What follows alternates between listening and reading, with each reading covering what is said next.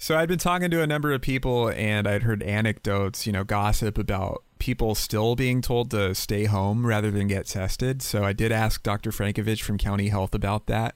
My question was, are some locals with mild or moderate symptoms still being told to stay home rather than get tested?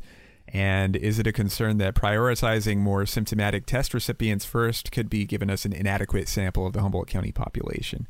Here's the answer. Well, I just want to be really clear that we actually have been trying to communicate that everybody with symptoms, with mild symptoms or people without symptoms should be tested. We would like them to come in, particularly and utilize our Optum test site to do that. We do want to mention that people with more significant symptoms should contact their provider first, because we may want to prioritize their testing to be done in county rather than being sent out.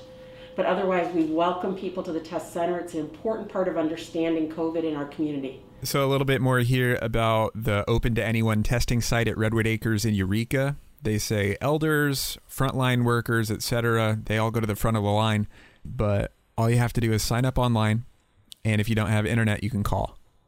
Here's a government spokesperson talking about the test. A simple tilt of my head and a few moments of slight discomfort, and I was done.